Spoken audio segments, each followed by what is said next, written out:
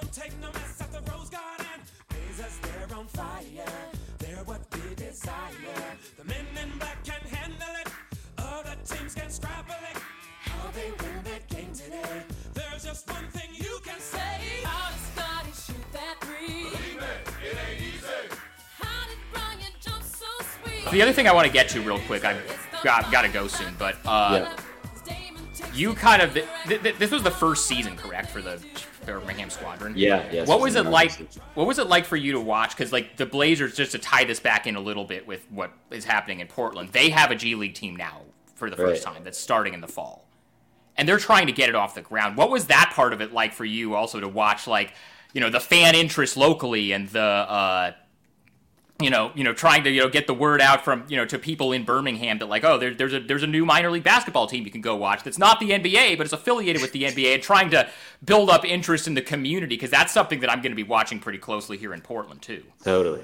Well, first I should just say that I'm a huge fan of your work, and I appreciate the fact that you're like actually writing about the G League and giving the full picture, because I don't think everybody does that. Like, I think a lot of people just don't really pay attention to it, and I think it's such a huge aspect of covering a team. So I just like appreciate that question and the fact that you're kind of invested in it. But yeah, like, there's no magic formula. It's so hard. I think one of the things that's crazy is, with NBA parent clubs and their G League affiliates, not all of them have the same view of basically how to treat the team. Like, some of them basically see it as like, we're not really going to invest in trying to grow this into a popular team with fans and kind of market the team. We're just looking at this as like an opportunity for development. So in that way, like, we're willing to pay whatever cost it is just to help develop our players. And then there are other teams, and the Squadron were like this, where they're like, well, yeah, we want to do development, but we also want to build this into a major part of the community. We wanted to have a bunch of fans and be this kind of like, family fun environment that people care about and want to come see. So it sounds like the Blazers are taking that direction. And I think, they've said that like kids tickets for these games are going to be $5 and you can bring your own food to the gym. It's awesome. Like that. That's the kind of thing they're trying to do, especially like, and I think especially like with where the Blazers are at, because obviously like there's the whole thing, like they're probably going to trade Dame at some point and then they're going to rebuild. And there's probably going to be a lot of overlap between the guys that are getting minutes on the Blazers versus, like, I don't think Scoot's going to be playing in the G League, but like Rayon Rupert, the kid they drafted in the second round from France, he's probably going to spend a lot of time in the G League, but he also might get some time in the with the Blazers, or like Ibu Baji or John Butler, they're two-way guys. There will probably be times where like fans will be able to go to these G League games for really cheap, see these guys, and then eventually later on they're actually playing for the Blazers, and that's going to be kind of a cool thing where like the fans are going to be able to say like, hey, I saw these guys when they were playing in the G League. I can't stress enough like how crazy it is to me as just like a basketball fan. Like, you can go see the season that I was with the Squadron, they assigned Trey Murphy III, Jose Alvarado, Jackson Hayes, Najee Marshall. I mean, these are guys who a couple months later were playing massive roles in the playoffs. Good NBA players. Good NBA players coming down to the G League, and you can see these guys play for the cost of like a beer at Madison Square Garden. You can sit on the court.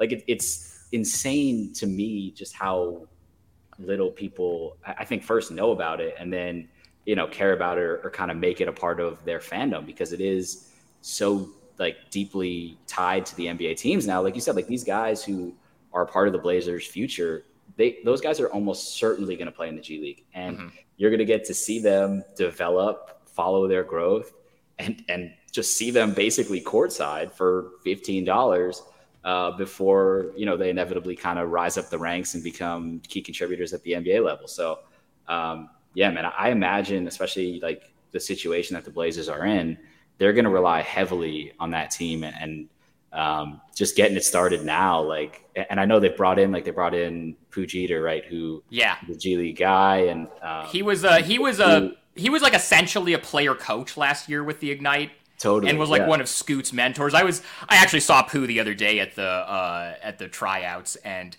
I was telling him, I was like, yeah, he's a great guy, but like I was dying at that scene in the documentary where Scoot was like teaching him how to use Siri on his iPhone. Unbelievable. It was unreal, man.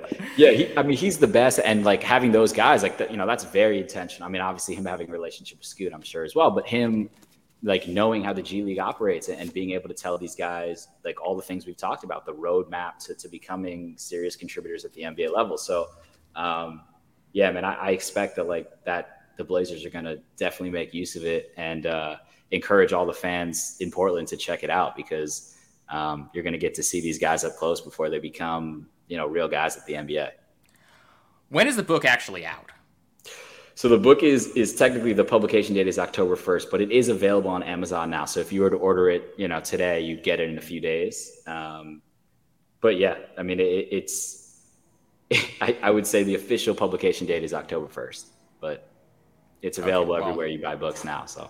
Okay, well, we'll put the link in the show notes. I would encourage everybody. I don't do a whole lot of like, oh, the new book is out, let me get the author on to promote it. I don't do that stuff unless I actually really like something and think it's good and want people to check it out. So I would again, I think I mentioned this before, the way I would sell this to people is it's like a G League version of 7 Seconds or Less. So if that's a book that you've read and you enjoyed and you want kind of a similar type of thing, but about an aspect of the NBA that people don't know about and is newly relevant to my audience who are Blazer fans, I can't recommend this book highly enough. Alex, I appreciate you coming on and taking the time to talk about it.